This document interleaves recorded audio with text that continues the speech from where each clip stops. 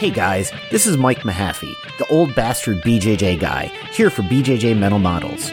Back in my day, we had to walk uphill in the snow both ways to get to the academy just to learn some crappy technique from a random purple belt. You kids have it so easy because now you can just subscribe to BJJ Mental Models Premium and get tons of great audio courses to learn new techniques, enhance your mindset, and entertain yourself. You can even get personalized rolling reviews from some of your favorite BJJ Mental Models coaches, including me. It's like having your own seminar, you spoiled little whippersnappers. So what are you waiting for? Subscribe to BJJ Mental Models Premium right now, get off my lawn, and go train.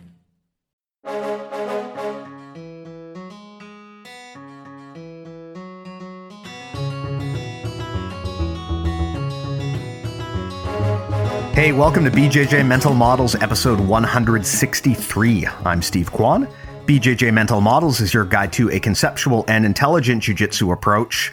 And today, we're going to tackle something that everyone out there has been asking me to do for a long time. We're going to talk about how to get in shape. We're going to talk about strength and conditioning, and who better to talk to about that than Mr. Mark Harary. Mark, how are you doing? Hey, Steve, I am doing great. Thank you so much for having me on. How are you? I am doing excellent. As of this recording, it's 2 days from Christmas. My daughter is fully on the hype train at this moment. She is just losing her mind. It's adorable to watch. You know, when I was a kid, I loved Christmas, right? You get so excited around the holidays, but the only thing better than being a kid at Christmas is being the parent and watching your kid just lose their mind with excitement. Like, she's like a prisoner, you know, where they write down on the wall, like, how many days they've been in jail. She's like the opposite. She's keeping track of how many days till Christmas, and she's just obsessed with this. So I mean, obviously it's been a tricky few years with the pandemic and everything, but it's always nice to have a reason to celebrate. Oh, yeah. So we're hoping to just, come up with some local family enjoyment here and give her something to party about with mom and dad. But yeah, it's looking pretty cool. So very hyped. That's awesome. How old's your daughter? She is 4 years old. Oh my gosh. Yeah, she's at like prime holiday age where all of this stuff, it resonates, right? Like it's in her brain. And are you ready to have a pony at your house? Are you excited about this? A pony, luckily her needs are much more simple. So here's what she said to me. I asked her, I said, honey, what do you want for Christmas? And she said, Dad, I just want to be near my family. I love my family so much. I just want to be with you and mom, and also some money. Man, playing the game at 4 years old. Yeah, I know. I've trained her right, I guess, or I've trained her completely wrong. I'm not sure, but I guess we'll find out. Well, if she starts asking for Bitcoin, then maybe going a step too far. Yeah. Well, Mr. Mark, though, on that note, how are you doing? Why don't you let me know? And also, why don't you tell the listeners a bit about yourself? Sure. Yeah, I'm doing great. Thank you. Like you said, getting up close to Christmas and getting ready for a brand new year ahead, which means, everybody's starting to put their resolutions and goals and intentions and everything like that they're setting for the new year. So it's been exciting. Been working on that with some of my clients, and just it really starts with mindset for me more than anything else. I mean, everybody has ideas of what they want to do and where they want to go, and that's great. But for me, it's like I said, it's about mindset, and let's find what those intentions are. And then let's work on making a plan of action to make those intentions attainable. Right. And so, I've been working a lot on that, and I just try to stay all positive with it and do the same for my clients, and keep moving forward. So I'm excited about getting into the new year and getting things started. Like you said, it's been a rough last couple of years, especially in the fitness industry out here in Los Angeles. But we're doing the best we can with what we've got, and we're moving forward. And that's it's all about making progress every single day. Yeah. And I mean, I can tell my story here, which is how I actually got introduced to you and how you came onto my radar as an expert in this field. Everyone knows this is a Brazilian Jiu-Jitsu podcast. And so for the majority of my adult life, Brazilian Jiu-Jitsu has been the thing that I do to get exercise. I mean, I have never been one of those people that has enjoyed the process of exercise. And I think a lot of this, honestly, is psychological. I just had really negative experiences with gym class when I was a kid, and I think that just stuck with me. I mean, I've always been jealous of those people who enjoy working out and getting the heart pumping and doing exercise, because I always hated it.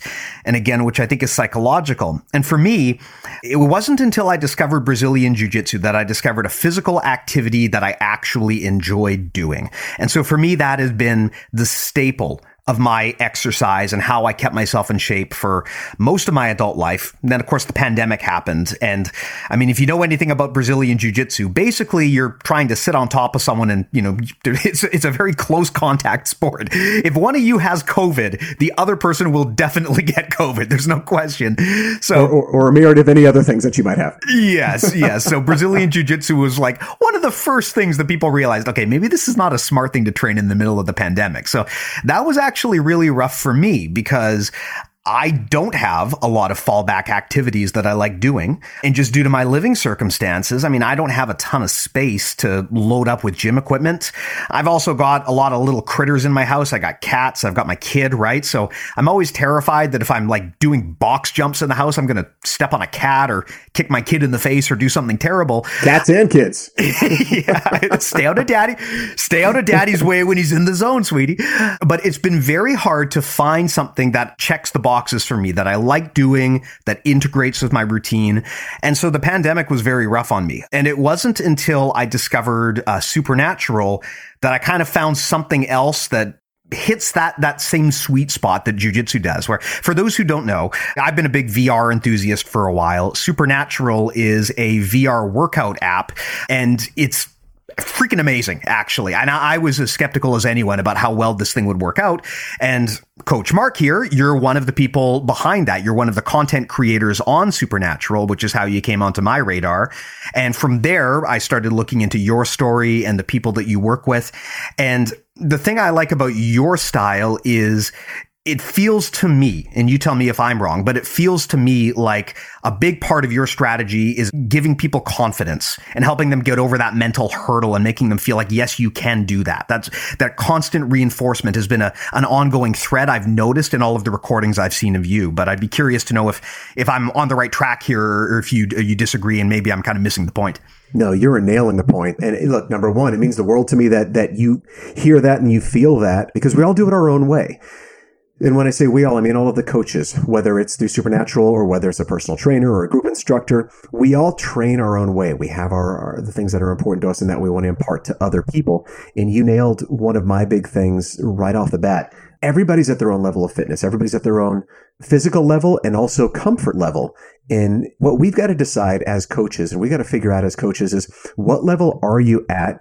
What do you feel comfortable doing? And what is one little step above that that'll get you slightly out of your comfort zone so that you will start to make changes and you will start to push yourself. But that's not so far out of your comfort zone that you go, oh gosh, this isn't for me. That's what we don't want to do. So my goal is to challenge everybody and try to find out what is that next level for you. What are you willing to do that you may not have known that you could do? The body is capable of so much more than the brain realizes. And really, when you think about it, the brain is really built for survival. The brain is built to protect us. So your brain is not going to go, okay, let's take it up 20 pounds today, or let's, punch a little bit harder today. Your brain's going to do the opposite. Your brain's going to try to limit you. But your body is capable of more. And the only way to train your brain is to push yourself a little bit further. It's to kind of really get in that mindset of, okay, I am going to level it up just a little bit today. Yeah. And if that feels good, then I can take it up a little bit tomorrow or next week or whatever it is. So yes, it's really trying to make people feel comfortable, accepted, to let them know that they're in a safe place and to just have fun. That's my other thing is I always tell my classes when I'm teaching at the studio, I always tell them, your goal today is to walk out of here feeling better and stronger than when you walked in. And that's honestly my goal. All I'm looking for is 100% of what you have today. Mm-hmm. And not everybody's going to feel their 100%, like their personal best every single day. You're going to have days where you feel awesome and you can take over the world. But you're also going to have days where it's like, you know what? I just don't want to do it today. Okay. But I want 100% of what you do have that day. And that's still a win. That's a victory. So my goal is to pull that out of you and make you feel great for giving that. So how do you do that, I guess, is the question, because I can imagine that the hardest thing is getting people in the door, because it is intimidating, especially if you're not in shape, right? I mean, if you're not in shape, the first time you go to a gym, you don't understand how everything is supposed to work. You're surrounded by people with rock hard abs, right? It's very easy to get the signal that this is not your place. This is not where you belong. And I think that's such a big part of why some people struggle with strength and conditioning, which is that they just don't see a cultural alignment with the things that they like. They don't go to the gym and think, wow, these people are just like me. And I think that can make it hard. But one of the things that you're really good at doing is giving people the confidence that, yes, you can step in and do this. And I'd love to know, how do you do that? Because I'm assuming that the first step is probably often the hardest. I'd love to know what that pitch looks like if you want to really fire someone up and get them to go out into that space that they've never been before. You brought up some really great points. And sometimes it's tougher than others. Honestly, for me, one of the biggest things is building relationships. I think it's relationship and trust. And once you start building that relationship with somebody and that trust, they're willing to try things that maybe they weren't willing to try before, or just haven't tried before, or didn't know they had the opportunity to try before. So getting somebody from the moment they walk in the door to start feeling like they are your friend and that they can trust you and that you are here for their best interest, that's difficult to do with some people. And it takes a little bit of extra effort. The other side of that is you don't have a whole lot of time. You know what I'm saying? When somebody comes in the door, if they don't like you right off the bat, or they don't feel like they trust you right off the bat, you're never going to see them again. They're going to go, find someplace else, or they're just not going to come back. They're going to decide that, well, maybe fitness isn't for me. So going back to your question, how do you do it?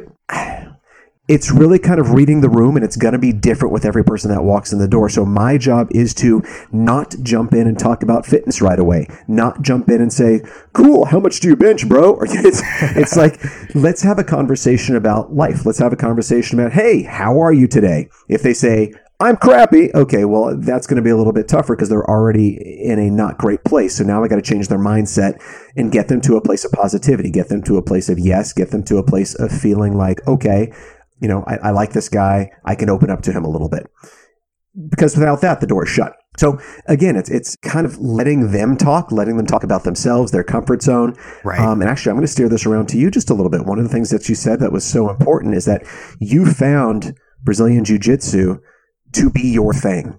That's what you found that you love and have a passion for. So one of the things that I try to find with clients, especially new ones, is I ask them, what do you love to do? And if they say, well, I'd like to do this, but I don't. Okay, well, that wasn't the question. What do you love to do? Do you love to play basketball? Do you love to swim? Do you love to jog or take a hike? Do you like lifting weights? Do you love boxing? What is it that you feel comfortable doing and that you could do every single day and be happy with? Now, if they come back and say, well, I love gymnastics or I love, basketball. Well, I don't have a basketball court, and I'm going to be completely honest with you. I'm a horrible basketball player. but what I can do from there is think, okay, they like competitive sports. They like cardio. They like things that make them think. They like team activities. How can I spin that into creating a comfortable and safe place for them here? Maybe it's not just lifting weights up and down and counting off numbers for them. They're going to be bored to tears. How can I make this a challenge for them? So I try to structure something for each client that's a little bit different and that appeals to who they are and also who they want to be. Because that's part of the reason why you're here is you're looking to make some changes. Now, that doesn't mean you're going out of your person and becoming somebody else. No, you have everything inside of you to get to that next level. So we're not changing you. We're just letting you know that we can take what's inside of you, the untapped potential that you have inside of you. If we can pull that out of you, you won't transform into another person. You'll transform into an even better version of you. And that's what we're going for. Right. Yeah, what it sounds like you're saying is that actually if I'm understanding correctly, it sounds like you're saying the most important part of being a strength and conditioning coach is not actually the strength and conditioning coach side of things, but more the mindset side of things, because you kind of need to, it sounds like you kind of need to cook it a little bit first. You need to get the person into the right mindset and find a routine that they actually enjoy before you even start worrying about picking up the heavy thing and putting it back down again.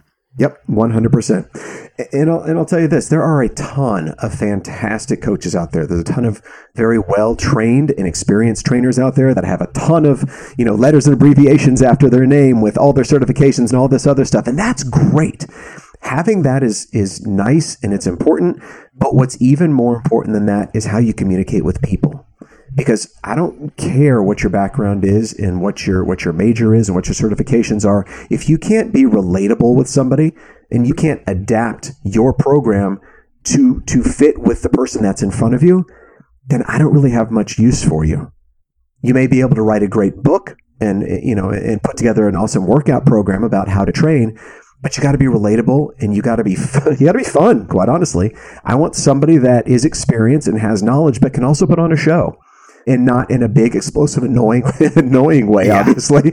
But there's a ton of workout facilities, especially here in Los Angeles. I mean, workout studios in LA are like donut shops or cleaners. You go up and down Ventura Boulevard here or over in the city, and there's a workout studio, a fitness studio on every single corner. And the truth is, they're all probably pretty good.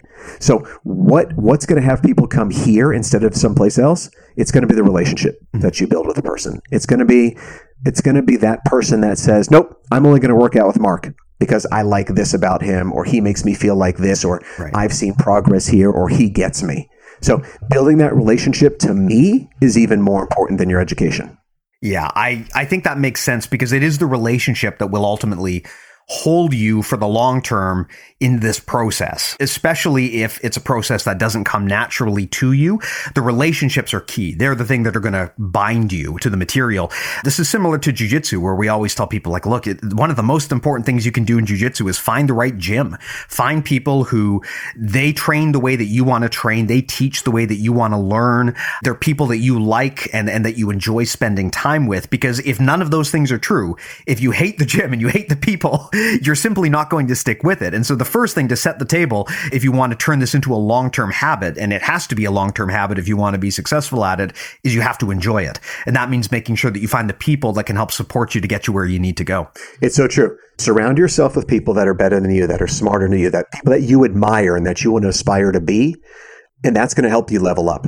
One of the quotes I heard a long time ago that I love, and I'm probably going to butcher it slightly, but I'll get the idea for you at least, is if you're the fastest runner in a race, you may win every single time. But if you're willing to run with people that are faster than you, you may not win every time, but you will personally run faster and work harder than you ever have before. And that is how you're going to level up. Yeah, it makes tons of sense. Now, something I'd like to explore here. Your coaching background is very unique in that I know you work with a lot of celebrities, and I'm interested in the aspect of celebrity coaching. Now, I'm going to guess that the majority of listeners to the podcast are probably not celebrities. You never know. You never know. But that said, there are certain concerns that I think someone who is a professional like that is going to have that are probably relatable to the majority of people, right? I mean, if you are a celebrity, and there's a lot of, in the jiu-jitsu world, there's a lot of famous people who train jiu-jitsu. Yep. All you have to do is Google like BJJ celebrities, and you'll find whole Wikipedia pages of BJJ people who are famous because jiu-jitsu people love to advertise this stuff. It's a very popular pastime. But of course, the thing is, if you are an actor, for example, you have to protect yourself. You have to take care of yourself. Yes, the training might be helpful because it might be required knowledge that you need if you're doing your own stunts, or maybe it's just a way that you like to stay in shape. But things like injuries become totally different if you have possibly hundreds of people who are banking on you being healthy enough to show up to work. I mean, famous example in the space that I'm aware of is Dwayne "The Rock" Johnson. He wanted to return to professional wrestling. He did that. He got injured. And because of that, they basically had to scrap a whole movie he was working on for about a year. They had to push the whole thing back. And that's because he got injured doing this thing that he loves doing. And as a result, there were a whole bunch of other people who got penalized for that. So the lesson here is celebrities usually have a lot of constraints around their training, right? They can't just go and, they can't just go and go ham and not worry about getting injury. They have to be very, very careful. Yep. And even though most people are not Hollywood celebrities, I would argue that most people do have similar constraints, right? Most people don't want to show up to work tomorrow with a black eye or a broken arm. And so those realistic considerations have to be considered when you put in place a training program. And I know this is a mistake that a lot of trainers will do. When they're putting together a program for people, it'll be one size fits all. They'll take the 50-year-old accountant and give them the same strength and conditioning program that you would give a professional athlete, and the logic makes sense, right? Why not give people the best possible program? But the reality is, if it's not a good fit, or if you're increasing risk in ways that they're not comfortable with, then it just isn't something that they're likely to stick with, or it could have weird side effects, right? I mean, in the case of jiu-jitsu, if you go in too hard before you're ready and you start getting injuries, man, if you need your body to do your work, if you have a job that is somewhat physical, you could be impacting your career if you don't train safely. So I feel like those constraints are very important to understand when you're setting up a program. And I'd love to dig into how you do that. Great. Wow, you hit on such great points. And the first thing that I'll say is, remember, celebrities, the only difference between celebrities and us is that people know their names. That's it. They probably have a healthier paycheck too. But the point is that they're human beings. That's the bottom line. So their bodies work functionally the same as ours do. And I know we see people like you mentioned, The Rock and some other folks that you look at them on screen and go, damn, so-and-so is in great shape and must work hard. Well, yeah, it's part of their job. It's part of their career. And if they don't maintain that status and that physical appearance, they'll lose work. So, again, they're celebrities and you know their names, but we can all have those same type of bodies if we're willing to put in the work and put in the effort and also eat right. Nutrition's a big part of it. So the one thing that celebrities a lot of times do have that's a little bit different from us is a lot of them get paid to stay in shape. If they have to get ready for a movie, the production company may hire a trainer to stay with that celebrity and travel with them while they're getting ready and to wake them up at 5 o'clock in the morning and you go do your first workout of the day and then you go do another one in the afternoon and you also have a chef and doing all these things for you. So yes, there are some things, some luxuries that they may be able to afford both financially and time-wise that the normal people don't. But again, going back to as far as the way the human body works, theirs work just like ours. So looking at those bodies, we can get there. It's just, it may be a bit of a different path. So, when I'm working with a celebrity, the first thing I try to do, and let me start that over. When I'm working with anybody, the first thing I try to do is I say, where do you want to go? Right. Why are you here? What are the results you're trying to attain? What is kind of the end game? And for a lot of people, the answer is, I don't know. I just want to feel better. Okay, well, let's break that down a little bit. So I know you say you don't know. Okay, well, what if you did know? Then what would you tell me? Okay, well, I want to feel better just in my normal daily life. I want to be a little bit more flexible. I want to be able to bend down and touch my toes. I want to be able to just get down on the floor and play with my kids or my grandkids or whatever it is and not have to worry about hurting something when I go to stand back up. I have a lot of those people. And, then you get to other people that are like, well, and actually had this happen with one of my clients. She called me, this is going back several years. She called me on Thanksgiving Day. I was in Texas with my family and she was in Alabama. She calls me on Thanksgiving Day and she says, hey, I said, how you doing? She said, well, I just got a call from People Magazine and they want me to be on the cover. I said, hey, that's awesome. And she had just had her second kid and she said, well, we got to go to work. And I said, okay, you let me know when. She said, here's the other thing. I've got to be in a bikini. Okay, great. So for me, I look at that and I see excitement. I see a challenge. For her, she's terrified. She literally just had her second kid. She's got People Magazine reaching out and saying, we want to document you getting in shape. And then we want to put you in a bikini on the cover of People Magazine. So we start looking at it from two very different standpoints right away. So my goal is to get her to the other side of fear. And remember, fear and excitement, chemically, it's the same emotion in your body. It's processed the same. It's just how you interpret it. So I tried to let her know, look, this is an opportunity. I know you're seeing it as fearful and you don't know how you're going to do it. I'm here to tell you that you got me. I'm right here by your side and you and I are going to do it together. So once we get to that place and she starts getting excited about the process, we start putting a plan together. How many days are you available? I mean, she's also doing other shoots and things at that time. So, okay, well, I can do this time and this time, only a couple days a week. Okay, well, then I'm going to have to put a program together for you on these days that you're on set from, morning till night. Then you got to go home to your kids. I'm going to put a program together that you have to do at home. This is going to be part of it. Are you willing to do that? Yes. Great. So, it's going to be different for everybody. There's going to be a different approach and a different method. Going back to injuries that you were talking about, it's huge. That's the part that sits with me sometimes that I'm like, okay, I work with a lot of these people that are athletes and dancers. And if they get injured, that's their livelihood. And that's going to come back and, be a big black mark on my record real fast too. When it comes up on Extra or Entertainment Tonight that so-and-so working out with trainer Mark Herrera got injured and, they just lost their movie or, won't be dancing this season on Dancing with the Stars or whatever it is. There's some pressure there. So I have to push and I have to get 100% out of them so that they're making changes and they're seeing the results and feeling how they want to feel. But I got to be careful not to go a little bit too far and injure them because that's going to be bad for both of us, especially them. Yeah, that's a very relatable thing. I mean, it's funny because, like, I don't know about in your area, but I can tell you with professional jiu-jitsu athletes, these people are crazy, at least by any reasonable standard, just in terms of the dedication and drive that they have. I mean, when they say they want to be a pro athlete, they're literally, they're living and dying for this martial art, and they're doing nothing else. They're training all the time. There's a famous story. There's a famous jiu-jitsu athlete named Neil Melanson, and his toe got all screwed up. He got it injured somehow. And the doctor said, okay, look, to get your toe back to the point where it's going to be back to 100%, we're going to need to put you on this rehab plan. You're going to need surgery. It's going to take about a year. And he said, just cut it off. Yep. Because he figured he would rather lose his toe than lose the time training. That was how important the martial art is. So he's missing a toe because he just decided, you know what? It would take too long for it to heal properly. So I would rather have the time on the mats training than have my toe. That is, to any rational person, that sounds absolutely nuts. But that's because for most of us, we don't dedicate our lives to something like a martial art like this. So yeah, I'd love to get your thoughts on how you deal with people who have different kind of scales of intensity like that.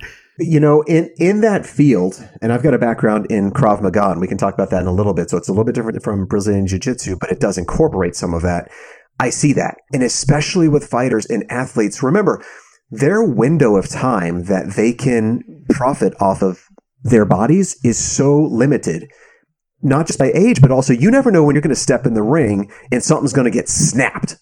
And that may be the end. So when you've got somebody that basically says, okay, I can either spend a year doing rehab or you can just cut the darn thing off and I'll learn how to work around it. There's an athlete's mentality that a lot of people will never be able to see or understand. To a lot of us, the idea of that sounds nuts. You're going to lose your toe and that's going to be gone for the rest of your life. Yeah. Okay, but I get it. This is what you're trained for. The mentality is almost like military in that sense. And let me, before I make that statement, let me say I have never done military work. That's one thing that I wish I had done in my past. So if anybody out there is listening going, you don't know, bro, you're right. And number one, thank you for your service. And I have nothing but respect for you. But just going from a mindset, that's really what it is. I mean, you know, you go into military, you're trained to kill. Like you're trained to go in there and do a certain job. It's the same kind of thing as an athlete. You're not going in there to kill, but you are going in there to fight for your teammates and go get that win, whatever it takes. You're willing to sacrifice your body. Look at some of these athletes that are out there that go in full force every single day, never knowing if the next snap of the football is going to be their last, or, you know, if the next layup they go up for, they're going to come down and it's going to be their last time they jump up. There's a lot of risk involved. And so while they have the ability to use their bodies to make this money, this is their career, this is their life, and even more than just the financial aspect, it's their passion and it's what they want to do. So if losing a toe means I get to do what I want to do, I do it. Yeah. When you phrase it like that, it makes a lot more sense. And you can kind of understand how, man, this is, you know, to some people, they might not share the same passion, but that drive is something that people can relate to. And I think if you are a professional athlete, it's also hard because when you're a professional athlete, you have to really be in like the top 1% to be successful. That's not the case with other careers. I mean, you can, if you're a tradesperson, you want to be good, but you don't have to be the top 1% in the world in order to get a paycheck. Whereas for athletes, totally different story, right? So I totally get the intensity and also the time window because, yeah, I mean, the thought of having to basically tie up your career and wrap it at 30 to 40, that's very different from what someone who works at a desk is going to experience where they have a longer window. Yeah, and you're exactly right with what you're saying. And, you know, that gets into a whole money conversation with sports, and that could be a whole nother show in itself. But, you know, you've got to understand these people, they do have a very limited time to do what they do. And even the most elite of athletes, they're probably done with their playing careers by early mid-30s. They're at least starting to see the decline. I know everybody's brain always goes to, oh yeah, well, what about, you know, Tom Brady or Aaron Rodgers? Okay, there's going to be some unicorns out there, of course. But, you know, what's the average lifespan in the NBA and the NFL? I think it's less than 3 years, right? So everybody always thinks about these, you know, the top paid athletes that are making millions and millions of dollars. Well, yes, you've also got your top paid actors, dancers, models, the elite that are being paid millions and millions of dollars. But there are a ton of others, the ones that make up the majority of the leagues. that aren't being paid that kind of money and that may only have a year or two on a roster, and then they're done. Not only are they done making money in that sport, they're done with what they thought they were going to do for, quote unquote, the rest of their lives, or at least their career.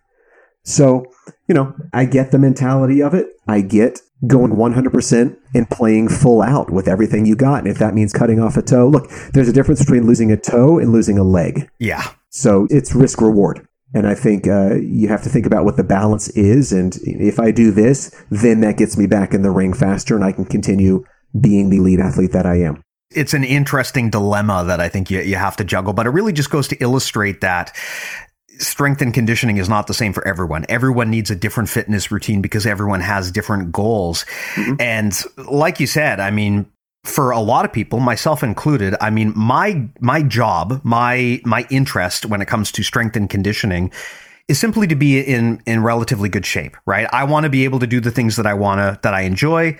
I want to be healthy. I mean, at this point, it's looking like we're all going to catch Omicron. When I inevitably get that, yep. I want it to be mild as opposed to really, really bad. And the best way to do that is to get vaccinated, which I've done, and stay in shape, which I'm trying to do. And so for some people, it's not about having six-pack abs, right? For some people, It's about, I just want to be healthy. I just want to be in good shape, reasonably healthy. And that's going to require probably an adjusted routine because like you said, some people are going to have constraints. I mean, I can imagine if you are, for example, you're a 50-year-old mother of 3, you've got a full-time job, your ability to commit to something like this, it is going to be time boxed. And so that means you're going to have to manage your expectations about what you can do within that time. But you can still, I mean, if you can afford to spend, a few hours a week, you can still get pretty decent gains on a fitness routine. And I imagine that a big part of your struggle is probably figuring out based on the constraints that you're given from your client, what you can or can't do in that window. Oh, 100%. That's a big part of it. I've got some clients that literally train 5-6 days a week. I've got other clients that come in and say, well, I can come in once a week. What are my expectations? Like, well, expectations are going to be based on what are you going to do the other 6 days and 23 hours a week that I'm not seeing you. Yeah. And let's design your expectations around that. Let's not have unrealistic expectations if you're telling me that you can only work out 1 hour a week with me. So I'm going to be careful what I say here. I never want somebody to come in and think, oh, well, I have a personal trainer or I'm taking this workout class, so I'm going to be in great shape in 30 days or 2 weeks or 90 days. It's not about that. It's not about hiring a trainer. It's not about just showing up. It's about doing the work consistently over time. Small changes over time equal huge results. But where a lot of people get frustrated is they don't see those tiny little changes that are happening on a day-to-day and weekly basis because you see yourself in the mirror every single day. So Some people get frustrated after a week or two and start thinking, when am I ever going to see changes? It's like, well, you got to understand that the body doesn't change overnight. Your body didn't gain weight overnight. That was because you remained sedentary for the last 5 years and didn't do any workout. You weren't really paying, too much attention to your eating. And then COVID happened. We were all landlocked and everything else. It took time for you to get in the shape that you are now. It's also going to take time to get you back to where you want to be or to get you to that place that you want to be. So patience is a big part of it and being consistent in trusting the process. And I know that's such a cliche, but man, it's true. It really is about trusting the process and knowing that what you're doing on a daily basis is making those small changes. And if you will give me 3 months, if you will give me 6 months, if you'll give me a year, and we do those side-by-side pictures, and you look at day 1 versus day 30 or day 60 or, month 12, you will see the changes. It's just hard to see small changes every single day. Yeah, it's one of those things, like you said, because you see your own body every day. And it's also kind of hard to measure things like your endurance level. It's even surprisingly challenging to measure things like strength. So it's not like you have a little progress bar that's just going up every single day like in a video game, right? The changes can be silent and they can also be uneven. Yep. This is something that we talk about a lot on our podcast in the context of jiu-jitsu. People who come into jiu-jitsu, they often have very, very specific result-based goals that they want. And usually it comes down to, I want to be a black belt, or I want to be a champion, or some combination of the two, right? Everyone comes in and says that. And so they'll come in and they'll train, and they might even really enjoy jiu-jitsu, but eventually they're going to realize that on average, to get a black belt in Brazilian jiu-jitsu takes about 10 to 12 years. It's an anomaly in terms of how martial arts work, because most other martial arts, the black belt is awarded after like 2 to 3 years. For whatever reason, in jiu-jitsu land, it's going to take you about 10 or 12.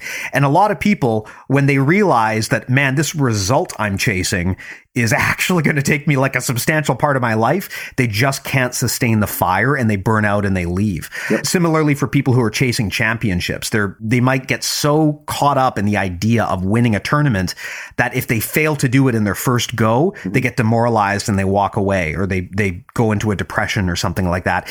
And so much of that is because of an outsized focus that people have on the result. Like, I want those 6-pack abs, or I want the black belt or the world championship. But what I always advocate for when I'm coaching people is, what you really want to worship is not the result. You want to worship the process. You have to have quality habits that you enjoy doing, that make you feel good. And what I suggest people do is, don't even get too focused on measuring the results. Measure the habits. Rather than looking in the mirror and saying, do I have 6-pack abs? Yes or no? And making a value judgment about that. Think about, did I get my workout done today? Did I go for a walk today? Did I eat healthy today? Just like small micro goals that you can build over. And you do that, you chase that long enough, and then one day you look in the mirror and you realize, here we are. What do you know? I'm not embarrassed anymore about going to the beach with my shirt off now. Amazing how that happened. I distinctly remember that happening to me when I started jiu-jitsu and I started getting together with a trainer. And I was always beating myself up because I just didn't look as good as I wanted to. And I wasn't getting the result. And then one day I remember in the jiu-jitsu change room, I took my shirt off and everyone's like, whoa, Steve is jacked all of a sudden. And I thought, oh, geez, I didn't even notice it. Of course, then I had a kid and, the pandemic happened, and that I am trying to get back to that version of myself. But and it's there. It's there. It's still there. It's just under a layer that I'm attempting to remove at the moment. But it's so important to not just chase the result, but to have habits that make you happy as well. And I found for me, that's been the hack, right? If there is a hack, which is, you don't want to have a diet that makes you miserable. You don't want to have a fitness routine that makes you miserable. It's about creating a routine that you love and enjoy, and you'd be happy to keep doing for the rest of your life. Oh yeah. It's also about living life along the way. There's a couple points I want to hit based on some of the things that you just said, which were fantastic. Starting out with, like you said, everybody wants to be a black belt. Another great saying that I love is, everybody wants to be a beast until it's time to do what beasts do. Same thing. Everyone wants to be a black belt until it's time to do what black belts do. Yep. And that's work their tails off. That's discipline. That's showing up. That's getting your butt kicked. That's getting thrown down to the floor and then getting back up repeatedly. Not once, but over and over and over. It's hard. It's dedication. And there's a reason that everybody wants to be a black belt. There's a reason that everybody wants to be a Super Bowl champion. There's a reason that everybody wants the ball in their hand in the bottom of the ninth in the World Series. Like, there's glory in that, but you got to chase the glory. Like, you've got to work. You got to get through the crap to get to the glory. And there's a lot of crap along the way. You'll probably break things. I know, again, going back to Krav Maga, I'm a green belt in Krav Maga. I haven't made it black belt status yet. I'm still working on it, and had a little bit of time off because of the pandemic as well. So I'm excited to get back in there. But it's something that's on my radar because I want it, and I've got to earn it. I've seen what people do and how long it takes to get there, and hopefully I can. I've had several setbacks along the way. I've had 2 broken thumbs. I got a concussion during my green belt test that I didn't even know about until 2 days later. That set me out for a while. But it's getting through those kind of things and then still having the heart and still having the desire and the passion to move forward because you want it that badly. And when you want something that badly, you'll get it. You just got to keep pushing for it. Yeah. One of the things that's really interesting too in Brazilian Jiu-Jitsu, to kind of tie it back in, we're talking about strength and conditioning. And there is a little bit more of a measure for some of those kind of things. Like, you can see the weights that you're lifting increasing. You can time yourself on speed and things like that. If you're running, endurance can be measured. But when you're talking about martial arts and Brazilian Jiu-Jitsu and things like that, and for me personally, to tie it back a little bit, one of the things I noticed when I was really getting into Krav Maga and doing it, 5 and 6 days a week, is how much the speed and reaction time increased and what kind of strides I made. And I didn't realize it until something came up. If it was an injury or I had to be out of town for a while and I couldn't get back in or whatever it was. When I went back in on day one again after being gone for a couple weeks or a month, that's when I realized how much I had progressed because I lost a little bit of it. Yeah, yeah. And so it's measurable, but not always, by a stopwatch or by a weight or by a tape measure. It's easier to measure the losses than the gains, unfortunately. There you go. That's a much more succinct way to say it. So thank you for that. I remember the exact same experience when my daughter was born. I took a substantial amount of time off of jiu-jitsu to help be at home with the kid, right? And when I came back, I found myself in this awkward situation where I knew what I needed to do, but I couldn't make my body do it fast enough. And it wasn't even like a muscle or a speed thing. It was just the muscle memory had kind of atrophied. I had to stop and think about what I was doing. I couldn't just do it because it had been so long that I kind of lost that ability to go on autopilot. And it comes back real quick, right? It took about a month or two and I was sort of back on the bicycle. But I remember it being a very weird experience where I know what I want to do. I just can't do it. Like, I'm just too slow. There's like a fog in front of my brain because I've just been away for it for a while. And it is hard to measure those gains. But yeah, unfortunately, it seems a lot easier to measure the losses. It is. And that's also where a lot of people quit. After they've been so successful in making great progress and they stop for a little bit, whether it's because of a kid or a pandemic or a broken whatever, then they go back in and they feel like, oh my gosh, I can't do this anymore. Yeah. Well, yeah, you can. You couldn't do it before either, but then you built up to being able to do it. You earned that. You worked for it and you got it. And now you can do it again. You can do it the same way. And most likely it'll take you a third of the time that it did the first time. You just didn't realize it because you felt like you were learning something new and making progress every time you walked in the door. And now you're feeling like, oh my gosh, I just lost it all. No, it's still there. You just got to rebuild it again. And you have to have that patience with yourself and not get frustrated and don't quit. That's the biggest thing. Yeah. The secret is in not giving up.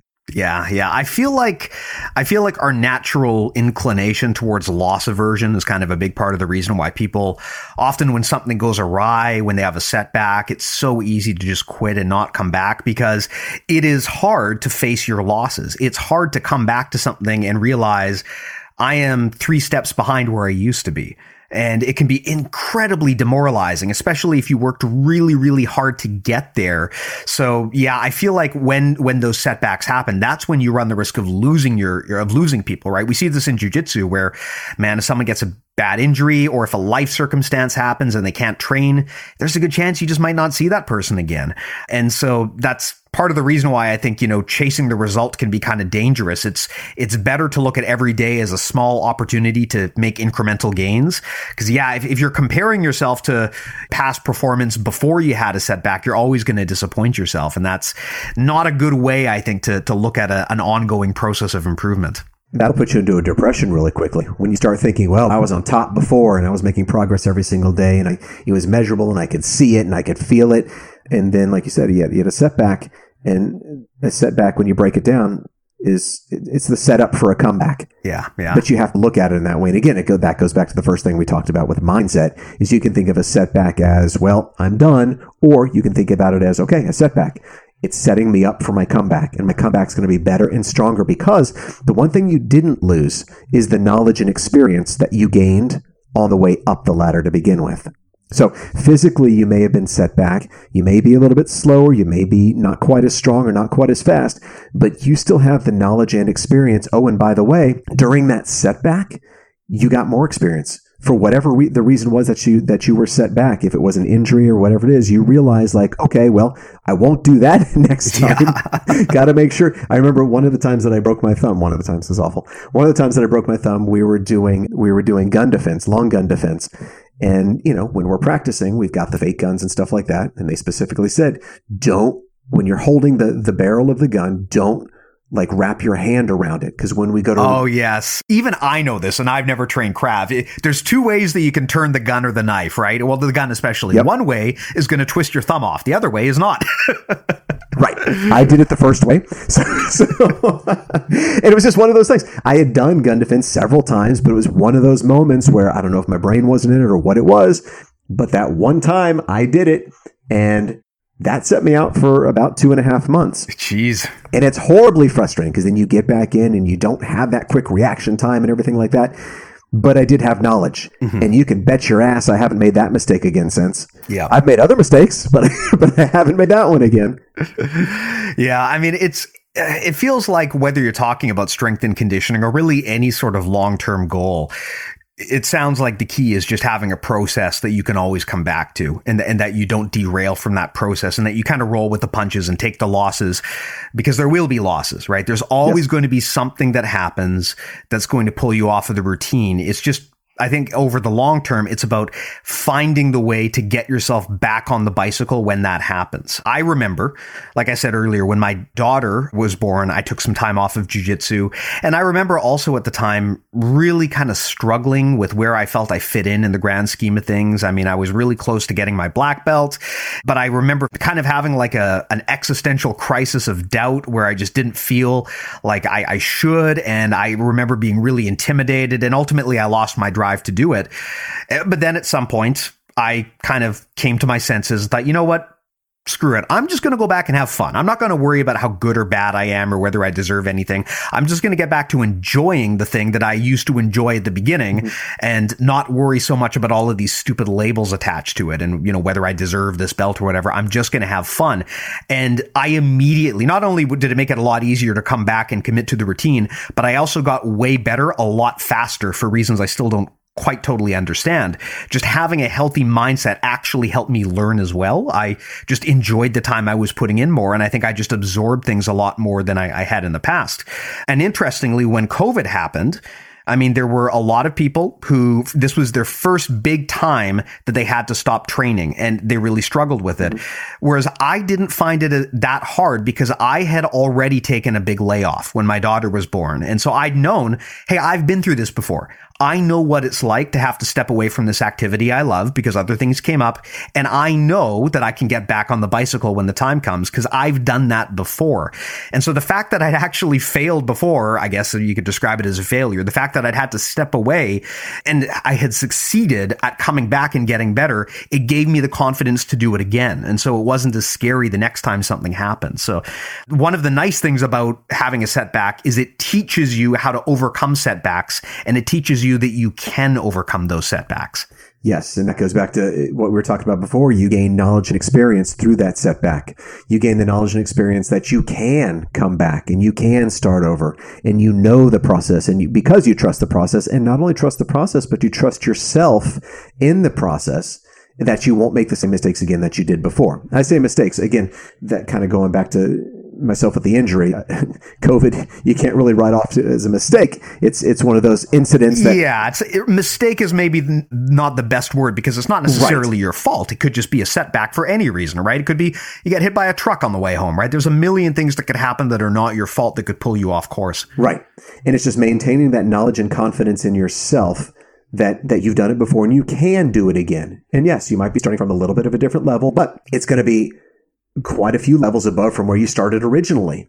And so do you want to let everything that you've built up over, that period of time getting to where you were, do you throw that all out the window because of a little setback? And if so, I mean, that's a choice you're going to make, but you're always going to have regrets. I would feel anyways, versus going back, going at maybe a bit of a different pace. And then when you feel comfortable, you can start to excel again just a little bit and you start ramping up, but you will get back to where you were before. And I think you will usually surpass that point very quickly because, again, entering from a different mindset with different knowledge and experience going behind you.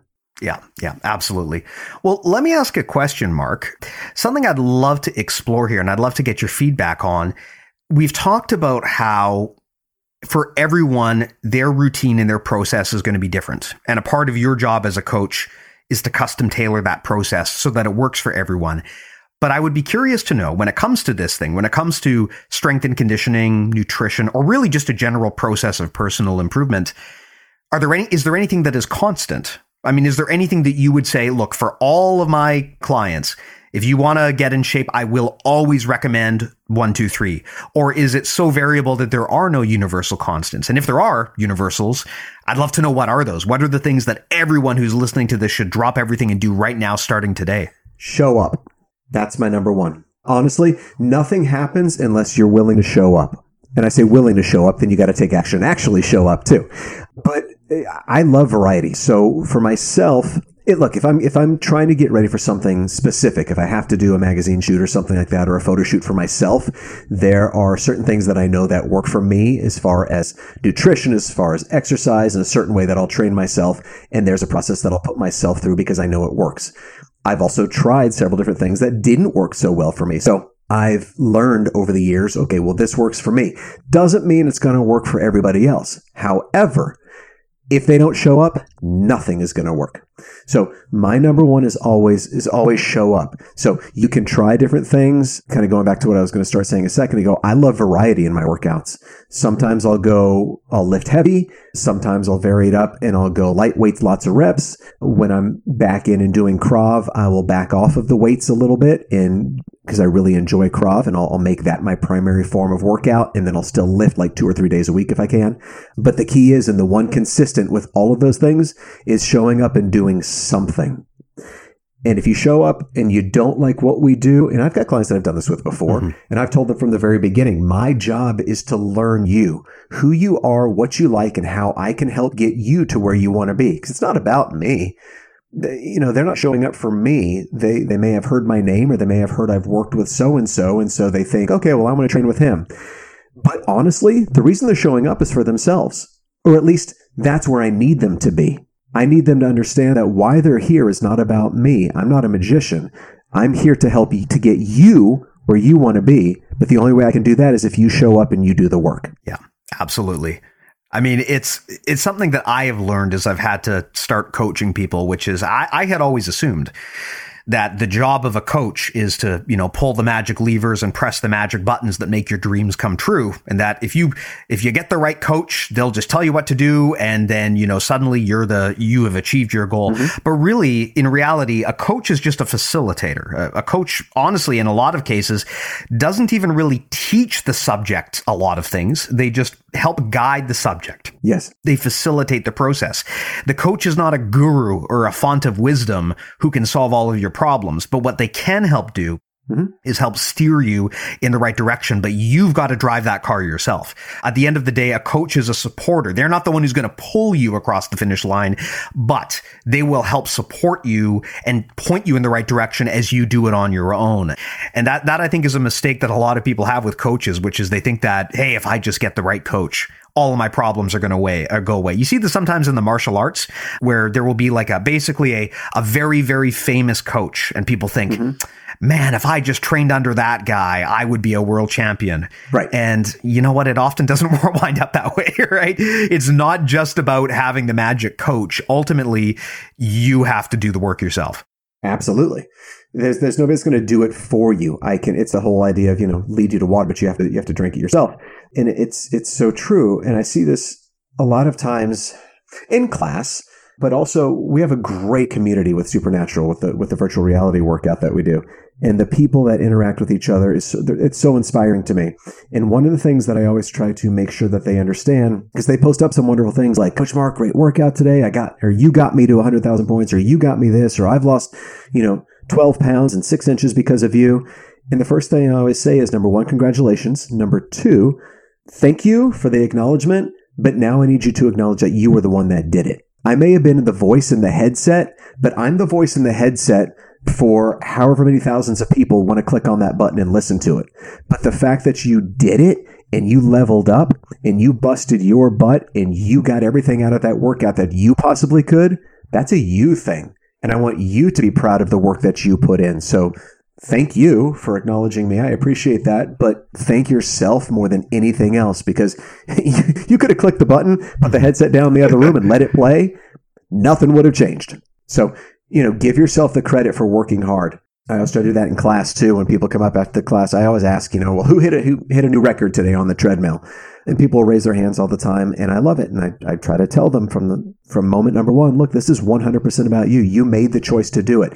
I am never going to be the person that stands behind you and screams at you and makes you do it out of fear.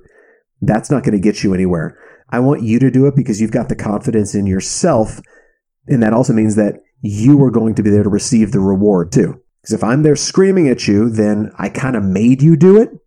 but you ain't doing it for me. You showed up and you're here for you to get you better and for you to have the confidence that you can do this without me.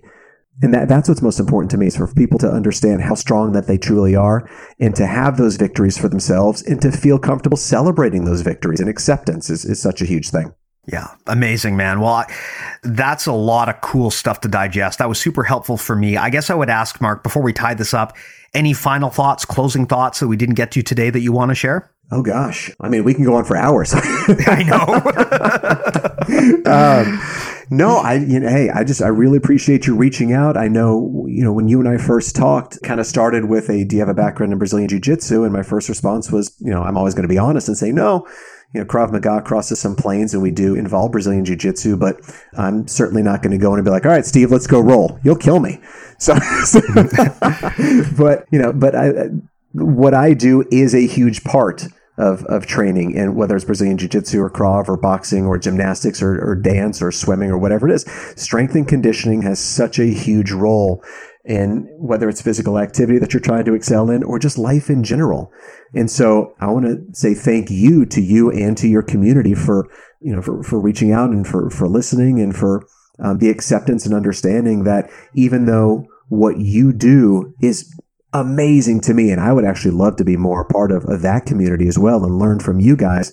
I appreciate you, allowing me to come into your community and talk about some things that are important that hopefully we can help each other, and hopefully the understanding of some of what I do with strength and conditioning and resistance training and stretching and flexibility and all that stuff will hopefully make you better in what you're trying to do as well. It all works together. Absolutely. Thank you so much as well. And I greatly appreciate it. I mean, I'm certainly happy to have you on because I know one of the limitations that we have in the jiu-jitsu community is that it is very kind of insular and we go to ourselves for answers a lot of the time. So what you'll find is much of the time, if you go and you talk to jiu-jitsu people about strength and conditioning, they will either have, put together a routine themselves that works for them, or they will have consulted with maybe someone who is not really a strength and conditioning coach, but they were able to kind of put it together on their own. Jiu-jitsu people are very kind of stubborn in that way. They like to put together things on their own.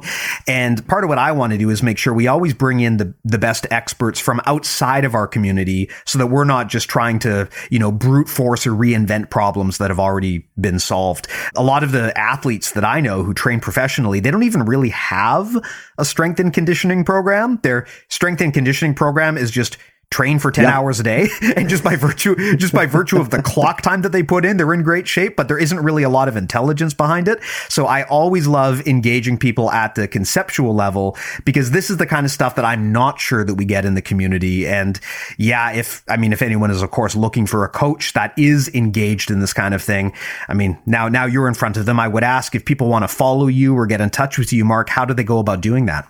Sure. You can reach me through Instagram. My Instagram handle is Mark Pulse. It's MARK, P as in Paul, ULSE. Pulse like heart rate. My fitness studio in Sherman Oaks is Pulse Fitness Studio. So Mark Pulse. And then you can also go to my website. It's just markharari.com, HARARI.com. And then you can reach me through there. And got some training programs on there. Just if you want to reach out and have a chat, if I can be of any help, I would be happy to do that. And I love what you said about incorporating some strength and conditioning. And I would say, if you don't do that with what you're doing with Brazilian Jiu-Jitsu, if that is your main thing right now and you're doing that 5-6 days a week, try to add some in, whether it's through me or through another program. I'm not trying to sell myself here, but I'm trying to get you to step out of your comfort zone of what you do on a daily basis. You'll feel it differently. It'll affect your body differently. And you may, and probably will, realize that it really does help in a lot of other areas through balance, through strength, and it will up your game in what you do every single day. So don't be afraid to try something new, even if it's, everybody else is like, nah, you don't want to do that because you'll lose flexibility.